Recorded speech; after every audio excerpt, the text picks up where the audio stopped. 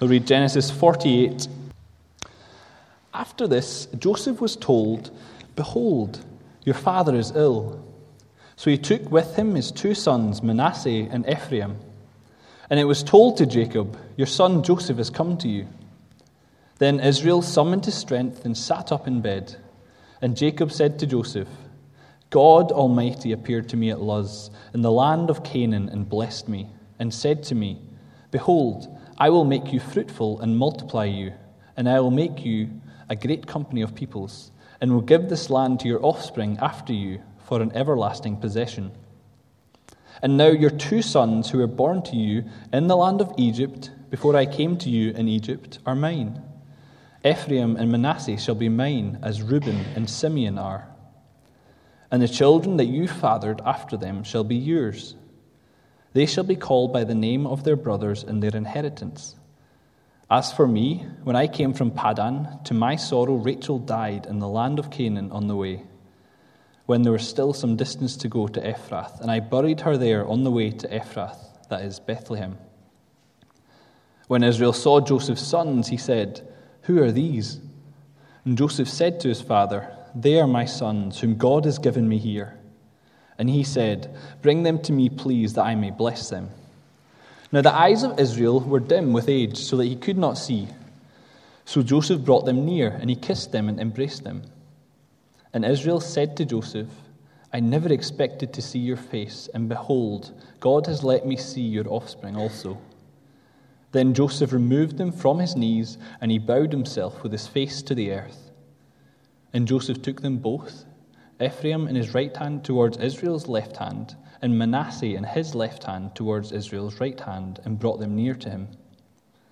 And Israel stretched out his right hand and laid it on the head of Ephraim, who was younger, and his left hand on the head of Manasseh, crossing his hands, for Manasseh was the firstborn.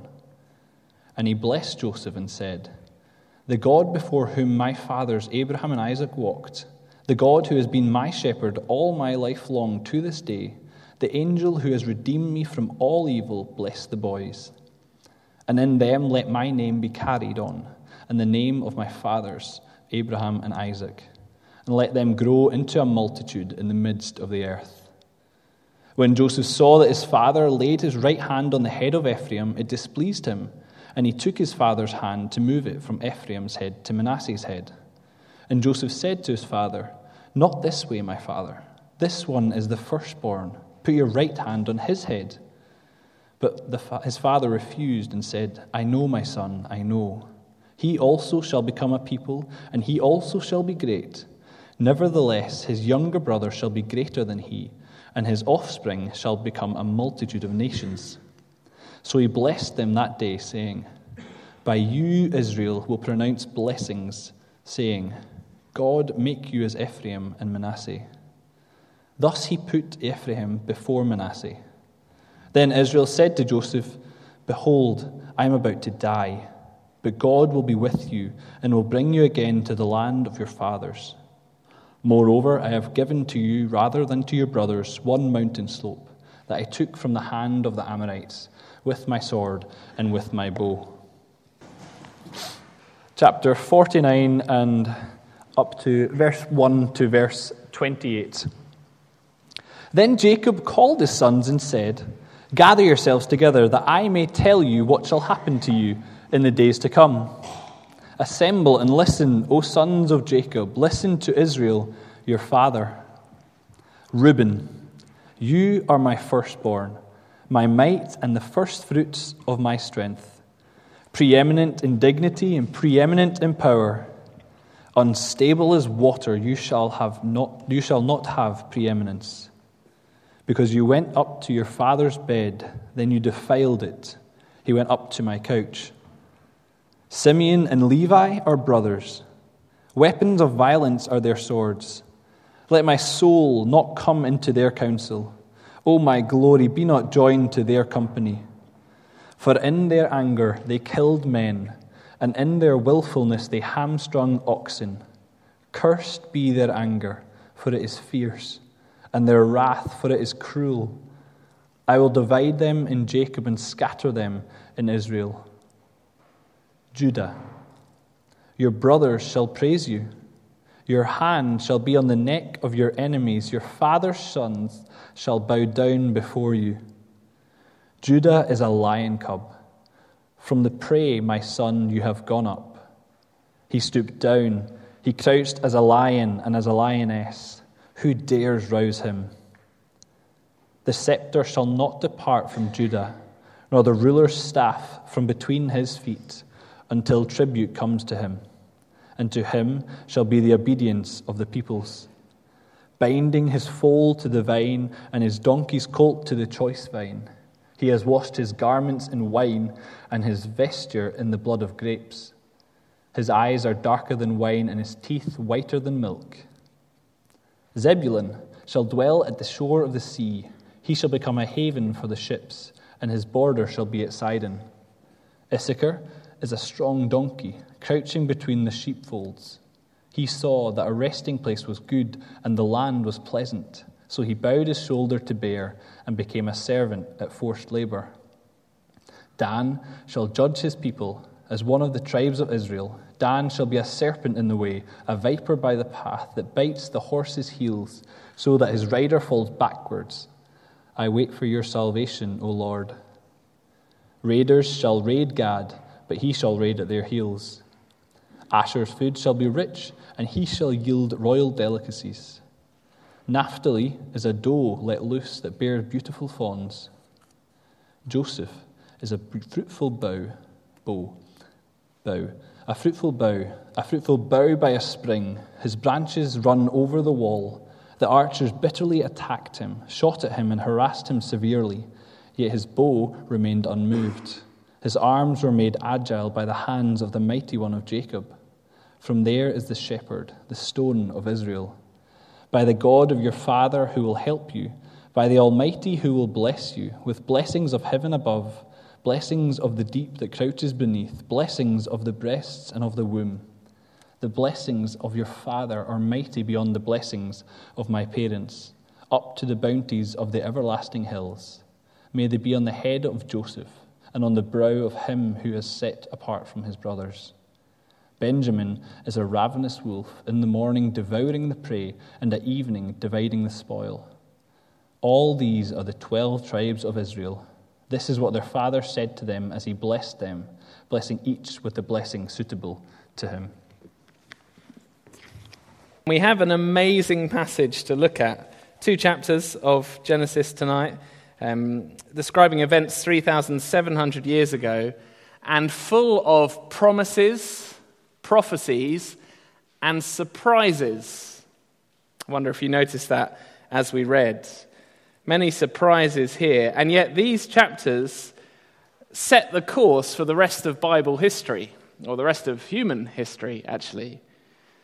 There are promises here that have been observably fulfilled in history since this point. We won't be able to cover all of them, but the biggest ones remain massively relevant to us today. So if you're sitting here wondering, can I really trust the God of the Bible? And that's a question whether you're looking into Christian things tonight or you've been faithfully serving the Lord for decades, like Jacob that we talked about last week. Wherever we are on the journey of faith, every day's question is, will I trust what God says? And there's plenty tonight to help us in that. But if we are going to benefit, we need God's help. So let me lead us in prayer before we dive in. Our Father in heaven, you are from everlasting to everlasting. You know the end from the beginning.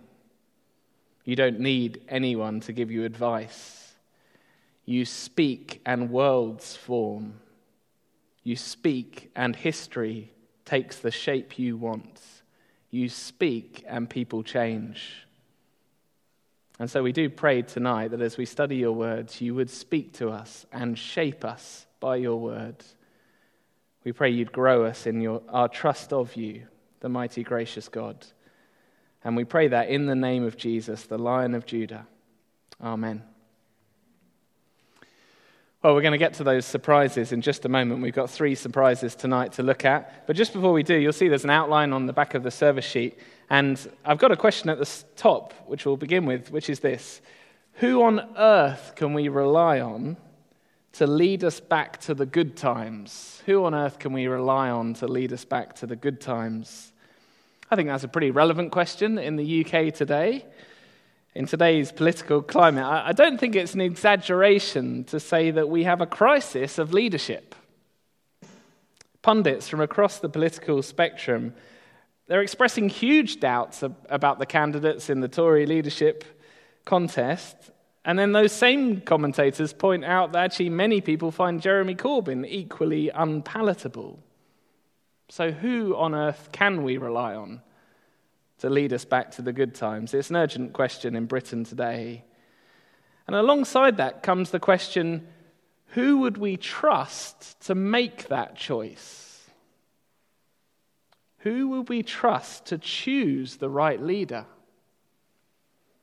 I mean, lots of people from conversations I have feel quite uneasy that just 160,000 Conservative Party members, who are mostly white, mostly rich, mostly middle class or above, they're going to have the decisive choice about the next Prime Minister.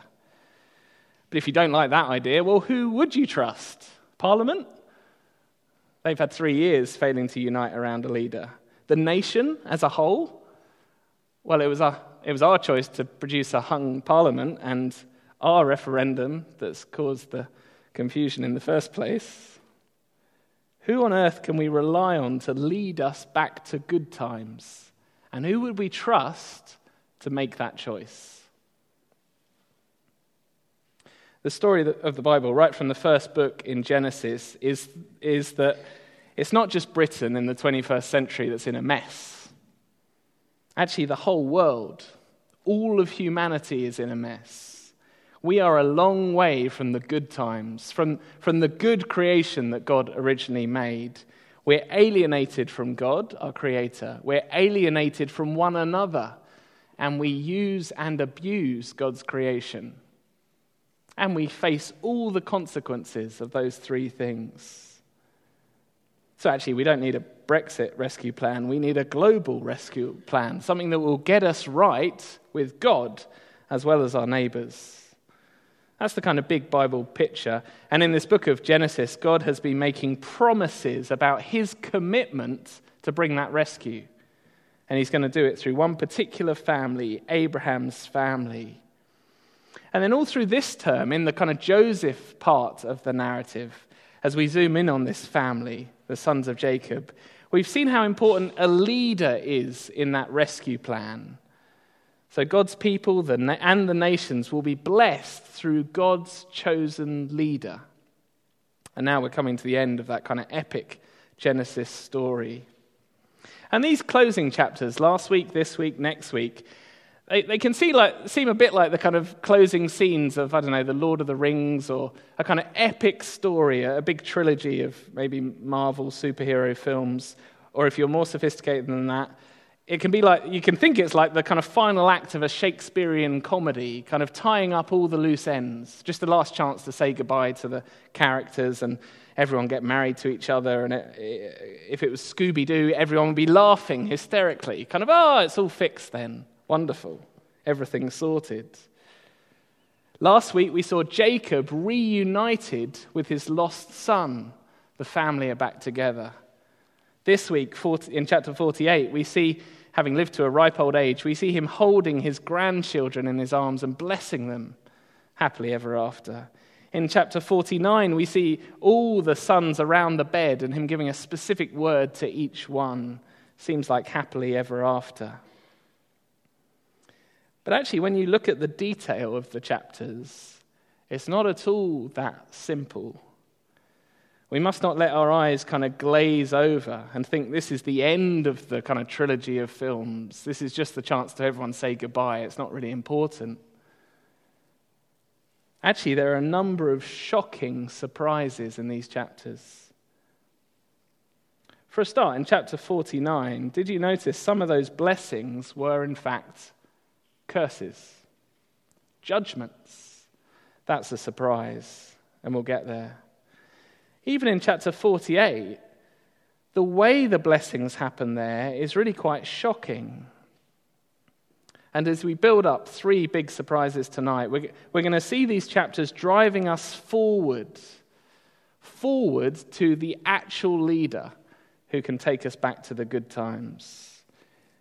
See, this isn't the end of the story in Genesis 49. Just look at chapter 49, verse 1, if you want proof that this isn't the end of the story. We're on page 42, if you've closed your Bibles. Chapter 49, verse 1. Then Jacob called his sons and said, "Gather yourselves together that I may tell you what shall happen to you in days to come." This is actually a section of trailers for what's to come, spoilers, if you will, of what's to come. The eternal God, who knows the end from the beginning, is alerting us here to his future plans, the plans beyond Genesis. And God's future plans will involve a greater king than Joseph, a leader who can and will bring people from all nations back to the good times with God. But before we get to that leader in chapter 49, we need 48 to prepare the ground for us a bit. So let's dive into chapter 48, and this is point 1 on the handout. God freely chooses where blessing will come. God freely chooses where blessing will come. Now, we won't spend ages in chapter 48, but it is a very moving scene. You can see from verse 1 that Joseph hears that the now very old Jacob is ill, and so he packs the grandkids into his chariot, and they go and see their papa for what's going to be the last time for them. And it turns out this isn't just a hospital goodbye. Actually, what we get in chapter 48 is an adoption ceremony. You see, Manasseh and Ephraim, they're the 2 children that Joseph had in Egypt. That's the wrong place for this family. And he had them with his Egyptian wife, Asenath, who was from the wrong people. And Joseph's father-in-law was from the wrong priesthood. In fact, Manasseh's name actually means, "God has made me forget my father's house." These 2 children are real outsiders to the promise, to the family of promise. And yet, to these half-Egyptian children, Jacob passes on the most extraordinary blessing. He adopts them as full sons of his. Just look at verse 5 if you want to see the point. Chapter 48, verse 5, where Jacob says to Joseph, "And now your 2 sons, who were born, notice, to you in the land of Egypt, before I came to you in Egypt, are mine. Ephraim and Manasseh shall be mine, as Reuben," that's the firstborn, "and Simeon are," that's the secondborn. Joseph's sons are adopted. They're fully adopted by Jacob into the family, as much tribes of Israel as Reuben and Simeon. It's a really big deal, this. And we mustn't think this is just kind of Jacob giving some nice soppy words, just because it's kind of old grandpa just talking for himself. No, here Jacob is acting as a mouthpiece for God, the same in chapter 49. That's why in verses 3 and 4 we get a reminder that God himself appeared to Jacob. So this scene is about where God's blessing is going to go next. It's about God's choice of where the promised blessing will flow. Just as Abraham passed on the blessing to Isaac, that was God's choice, and Isaac passed it on to Jacob, that was God's choice, or so now, Jacob's passing it on to Ephraim and Manasseh, again, God's choice. We need to clock that it's a free choice of God. He didn't have to adopt these 2 half-Egyptian children into his family like this. Actually, Jacob had a lot of grandchildren by this point, but only these 2 are promoted in this way, adopted as full tribal heads like the other brothers of Joseph. In fact, if you look at verse 6, it even points out that Joseph's future children won't get this blessing. I'll read from the end of verse 5.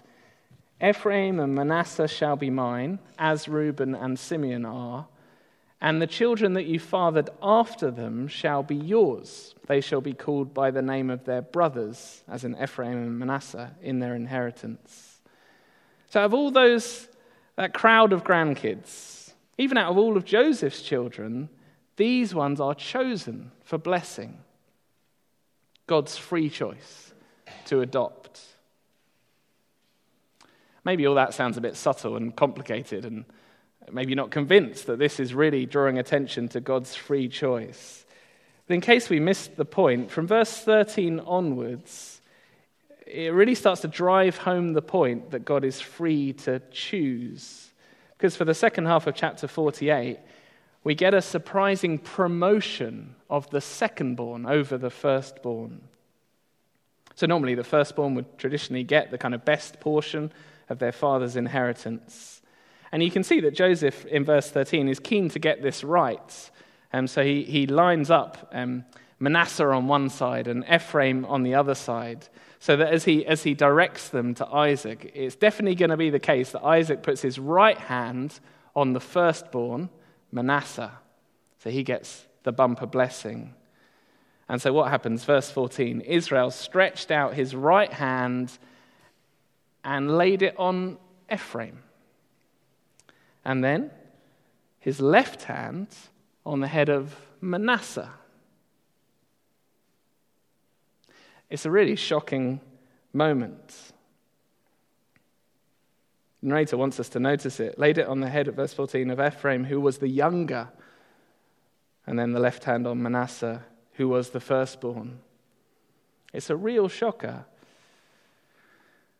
There's a moment at the end of the long Lord of the Rings trilogy where King Aragorn is about to be finally crowned. We know for sure he's the man. After all, if you've sat through the films, for a long time he's been looking dashing and kingly. He's been winning battles. He's from the right bloodline. It's just really clear that he's the king in waiting. And just imagine if the person holding the crown walked along and walked past him. As the mouths drop and, put it on Samwise Gamgee. Ephraim gets the blessing. It's a real surprise. It's such a surprising moment that Joseph tries to intervene in his father's adoption ceremony and blessing ceremony. Verse 17, when Joseph saw that his father laid his right hand on the head of Ephraim, it displeased him. And he took his father's hand to move it from Ephraim's head to Manasseh's head. And Joseph said to his father, "Not this way, my father. Since this is the firstborn, put your right hand on his head." This is clearly not going the way Joseph would have chosen, humanly. It's clearly not simple human bloodline or hereditary inheritance. But it is not a mistake. This is God making a free choice to bless the younger. Verse 19, his father refused and said, "I know, my son, I know. He also shall become a people. He also shall be great. Nevertheless, his younger brother shall be greater than he, and his offspring shall become a multitude of nations." And so, verse 20, he put Ephraim before Manasseh. This is our first of three really big surprises tonight. It's adoption by God's free grace, not by human choice or by birth. And of course, if you know the story of Genesis, this is far from the first time this has happened. Actually, again and again in this kind of foundational book of the Bible, God has chosen in each generation where his blessing goes. He keeps showing it's not earned or won or automatic or merely in the power of human choice. So God freely chose to bless Abraham in a world of rebellion. Abraham's only qualification to receive a promise of thousands of countless descendants was a barren wife. God just chose him. And then when Abraham was going to pass his blessing on to the next generation, he tried to force the issue with Ishmael. That would have been his choice. But God freely chose Isaac instead. Then when Isaac wanted to pass the blessing on to Esau, the firstborn, his favorite, Well, actually, the blessing ended up with Jacob, God's free choice. Indeed, even before they were born, there was a promise that the younger would be served by the older. And now here again, Ephraim the younger chosen before the older. Again, that kind of normal expectation is just confounded.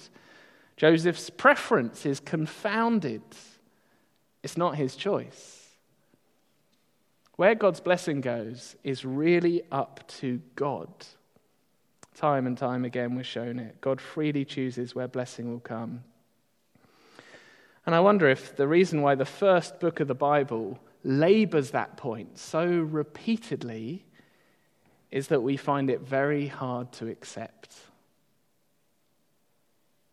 We like to think that we choose our way to God, or we think our way to God, or we work our way to God's blessing. But the reality is, he must come to us.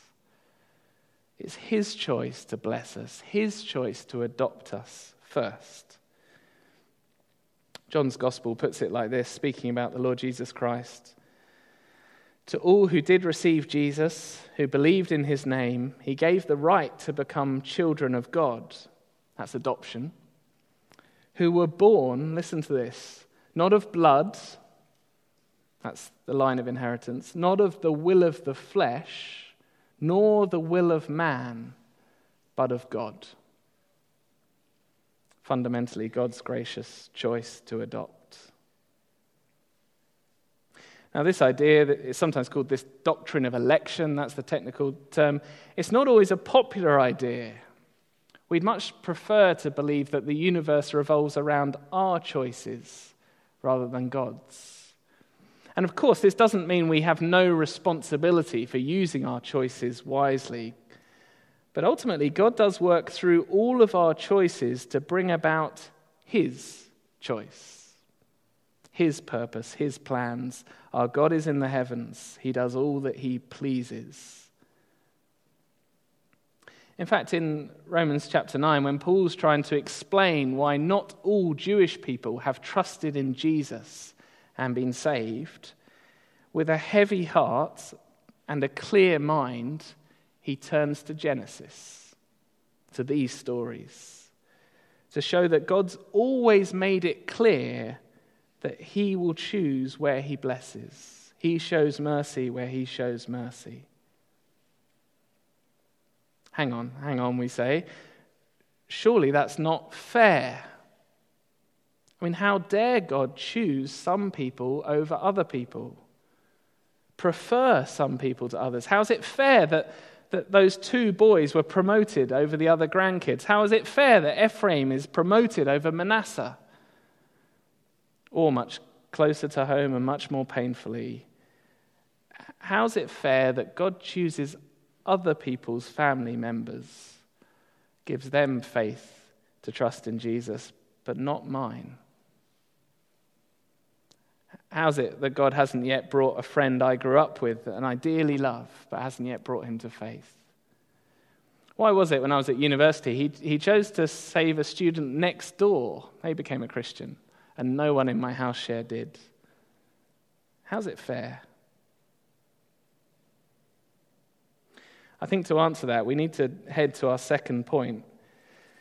Because the reality is, we'll always have problems with God's free choice if we believe that actually deep down we deserve blessing.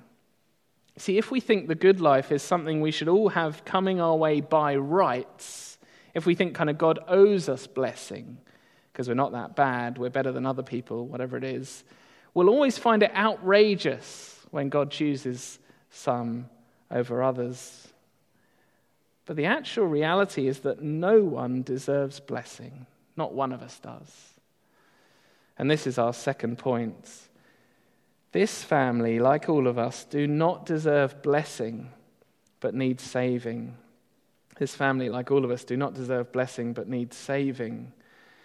Again, we've seen this all the way through our series in Genesis. Actually, all the way from the start of Genesis. So Abraham, he didn't deserve the blessing he got. He actually tried to protect himself by pawning off his wife to Pharaoh, pretending she was his sister, to save his skin. He didn't deserve the blessing. Jacob didn't deserve the blessing. He cheated his brother. And his sons don't deserve the blessing. We've seen plenty of that this series. This is a dysfunctional and messy family. And so that brings us to chapter 49 and our second big surprise. Here we need to kind of get our imaginations going again. So picture the scene. Papa Jacob is in the bed. He's extremely elderly. He's about to die. And he gathers the family round to provide blessings and prophecies about what's going to happen to each of them and their tribes in the future. He is speaking as God's prophetic mouthpiece. And if you look at the summary in verse 28, he's blessing each of them with the blessing suitable to him. So let's listen in and see what a suitable blessing would sound like in this kind of beautiful, moving family scene. And as I read from the start, see if you can spot the surprise when it comes. Verse 2. Assemble and listen, O sons of Jacob. Listen to Israel, your father. Reuben, you are my firstborn, my might, and the first fruits of my strength, preeminent in dignity and preeminent in power. Unstable as water, you shall not have preeminence. Because you went up to your father's bed, then you defiled it. He went up to my couch. Can you imagine the awkward silence in the room at that moment? It's quite a gear change, isn't it, in verse 4? Suddenly this warm family farewell, it has become more like the boardroom of Alan Sugar. Reuben, you're fired. The firstborn blessing's not coming in your direction. Why? Well, because back in chapter 35, he slept with his father's concubine. He's forfeited the right to firstborn blessing. And so the blessing that's suitable for him is actually a curse. Reuben, you're fired. So, one down. And I guess at that point, Simeon, standing next to him in order, he's probably feeling quite excited. Wow, I'm going to be the firstborn now. I'm going to get the prime inheritance. Blessing is coming my way. So verse 5, Simeon and Levi are brothers. Oh, okay, thanks, Simeon. We're going to have to share the firstborn inheritance. Fair enough. I'm sure there's lots to go around. I wonder what we're going to get. Verse 5, Simeon and Levi are brothers. Weapons of violence are their swords. Let my soul not into their counsel. O my glory, be not joined to their company. For in their anger they killed men, and in their willfulness they hamstrung oxen. Cursed be their anger, for it's fierce, and their wrath, for it's cruel. I will divide them in Jacob and scatter them in Israel. Cursed, divided, scattered. Those are not good words to hear. I mean, they're not good words to hear from Grandpa Jacob when you're hoping for blessing and inheritance. In the bigger picture of Genesis, they're really not good words to hear. They're the words that have been heard in Eden, curse, and Babel, scattered. This is judgment falling. This time it's what happened in chapter 34. Their sister Dinah was raped, and they went on a killing rampage in revenge. They plundered a whole city. Simeon and Levi, you're fired. You don't deserve blessing, you deserve curse. 3 down. The first 3 brothers have forfeited their right to blessing. Is that unfair? No. That actually is justice. That is fair. That's God treating people as they deserve. You see, when God freely chose to adopt Ephraim and Manasseh in chapter 48, when Jacob said to them, you will be given the blessings as Reuben and Simeon, i.e. the firstborn and secondborn blessings, well, that was all in the background that they've already forfeited their places. If you're taking notes, you can look at 1 Chronicles 5, which is explicit on this. The point is, no one deserved that firstborn blessing. Against this background of sin and failure, of the designated inheritors forfeiting their blessing, against that backdrop, well, in his kindness, God chooses to adopt Ephraim and Manasseh. You can't say it's unfair if everyone deserved to miss out.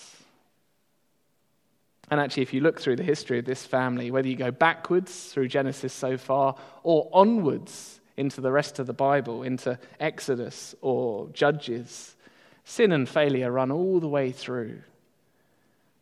Even here, not all the blessings sound as bad as the first three, but just look at some of them. Verse 17, Dan will be a serpent, a viper. Or verse 27, that nice young lad Benjamin. He seems so quiet, but actually he's a ravenous wolf, in the morning devouring the prey, in the evening dividing the spoil. Simple fact is, across the board, this family don't deserve blessing any more than any other family. My family.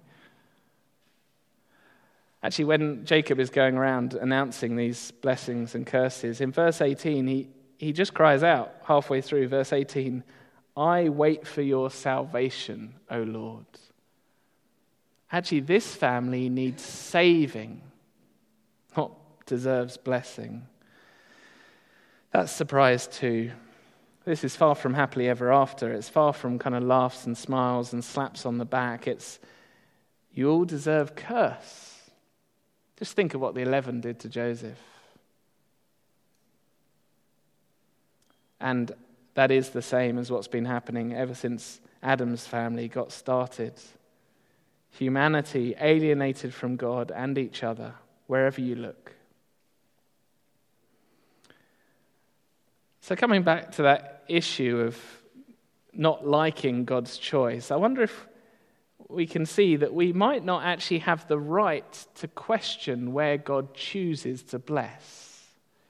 Just think about it. As Reuben and Simeon watched the tribe of Ephraim grow into this large, prosperous, dominant tribe over the years, and you can read through Bible history and that is what happens.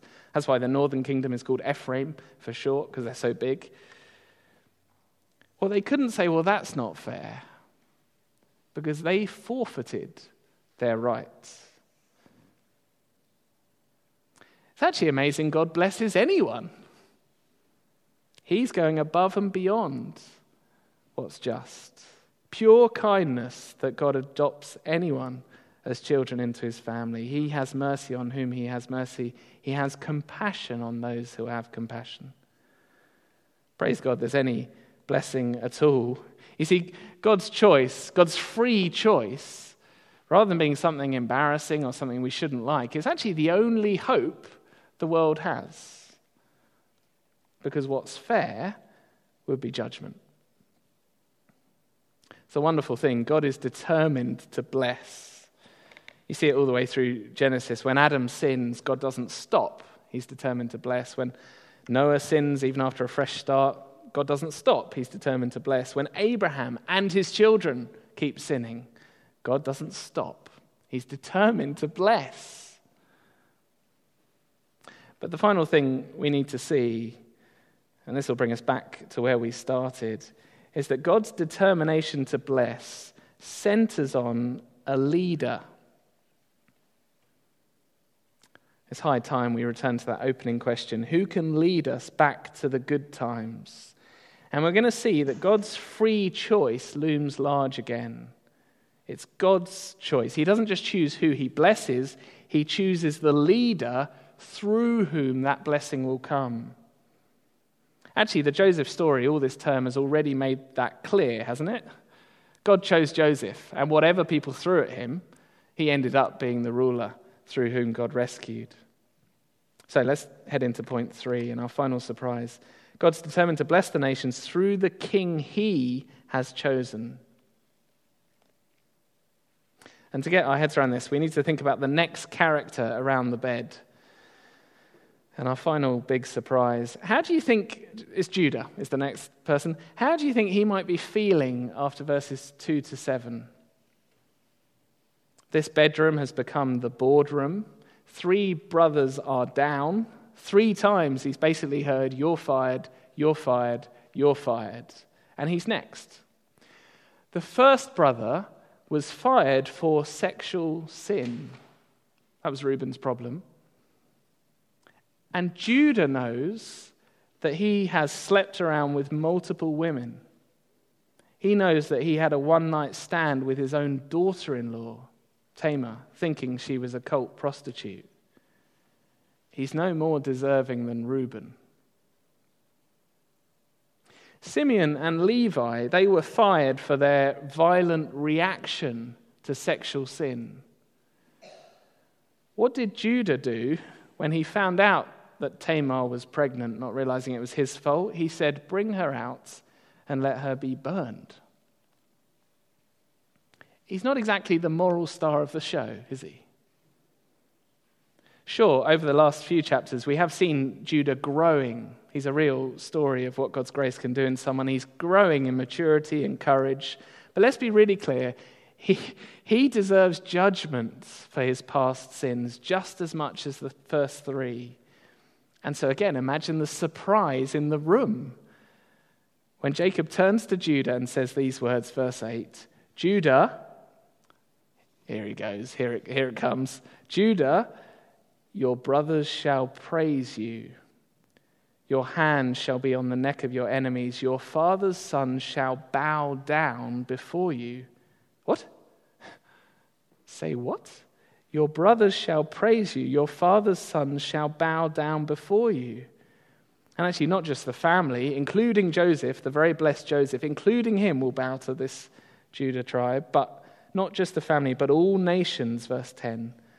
"The scepter shall not depart from Judah, nor the ruler's staff from between his feet, until tribute comes to him, and to him shall be the obedience of the peoples," that is, the nations. It's another huge shock. God's made another free choice. He's chosen Judah.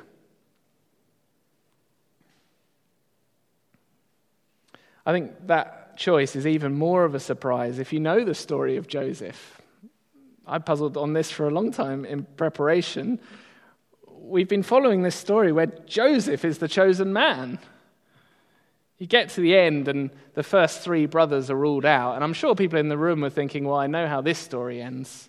11 people Jacob doesn't really like, and then Joseph is the choice. But actually, at this moment, God surprises us. He's made his own choice again, confounding expectations. Judah is where my king will come from. It's even the language that was used in Joseph's dreams. Do you remember that verse 8? "Your father's son shall bow down before you." That reminds me of Joseph's dreams. "And he'll be a blessing to nations. To him will be the obedience of the peoples." See, at this point in Bible history, God is providing a spoiler, a pointer, a massive signpost, an X marks the spot. If you want to know what leader I've chosen, well, it's not Joseph actually, it's going to be from the tribe of Judah. Look there. That's where blessing to the nations will come. And so as you read on in the Bible story, it's no surprise. It's extraordinary, it's supernatural, it's amazing, but it's not actually a surprise when King David, who comes from the line of Judah, ends up having the royal family permanently for God's people, even though the first king was Saul from the tribe of Benjamin. The books of 1 and 2 Samuel are actually all foreshadowed here. More importantly than that, it's not a surprise, even though it is supernatural and extraordinary and amazing, when Jesus Christ comes along from the tribe of Judah and proves to be a king who does receive the obedience of nations, people from all over the world. That's what was going on in our Acts series. The whole book of Acts foreshadowed here. Extraordinary. This is 3,700 years ago. It's quite something, isn't it? We're in an age where words are becoming very, very cheap, aren't they? Fake news, easy lies, cheap promises that everyone knows that can't be fulfilled. But there is someone here you can trust, whose promises, whose words you can trust. A God whose words prove true, not just next month or next year if he's lucky, but next decade, next century, next millennium. You see, whether you actually like the idea that God chooses who to save, chooses who to lead, it's not actually that relevant whether we like it, because he does. He has. He told us early, and he's proved it ever since. Whether I like the fact that Jesus Christ is the doorway to permanent blessing, the doorway to the good life in this world, whether I like that or not, it doesn't actually matter. It's not going to change God's choice. Joseph didn't like it when his sons got switched around. It didn't change the choice.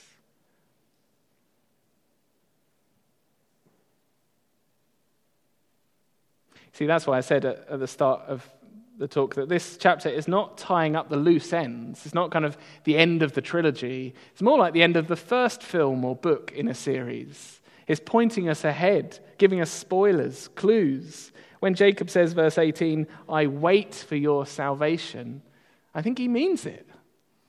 I wait for the promises to come true. I wait for the leader who will bring this blessing about. And here we sit today, as I close. We're so much further on in God's plan. We're the other side of seeing loads of these prophecies fulfilled, both the small ones, which we haven't had time for, and this massive one about Jesus. We've seen the Lion of Judah come. We sometimes sing songs. We'll sing one in a moment that talk about Jesus as a lion. That comes from here, as early as page 42 in the Bible. We're so much further on. But I hope seeing how early this promise was made grows our trust in God, our wonder at our great God. Because actually, when you look at your life honestly, when I look at my life honestly, I deserve the verdict that Reuben and Simeon got. You're fired. You don't deserve blessing, not by God's standards. But extraordinarily, because of Jesus, the King, the Lion of Judah, who also became a lamb to die on the cross, because of him, I actually get the verdict of Ephraim. Come and be adopted. Come and experience the full blessing of your Heavenly Father. Come and have a right relationship with your Maker. Come and be part of this great people. Come with the hope of a new creation to come. So then, who on earth can lead us back to the good times? Who could we rely on to lead us back to the good times? I have to say, in terms of the UK political situation, I have no idea. It's a mess, and I don't know who could get us out of it, to be honest. But wonderfully, when it comes to the far, far, far bigger question of how humanity gets right with God, how warring tribes and tongues across the world can actually be united in harmony, or even how this dying globe and these dying bodies can be made into a new heavens and new earth, on those big questions, wonderfully, there's a very simple answer, a very clear answer. It's right here. The leader who can do that is already chosen. Not by public vote, but by God. Jesus Christ, the Lion of Judah, is a leader we can rely on. Let's pray.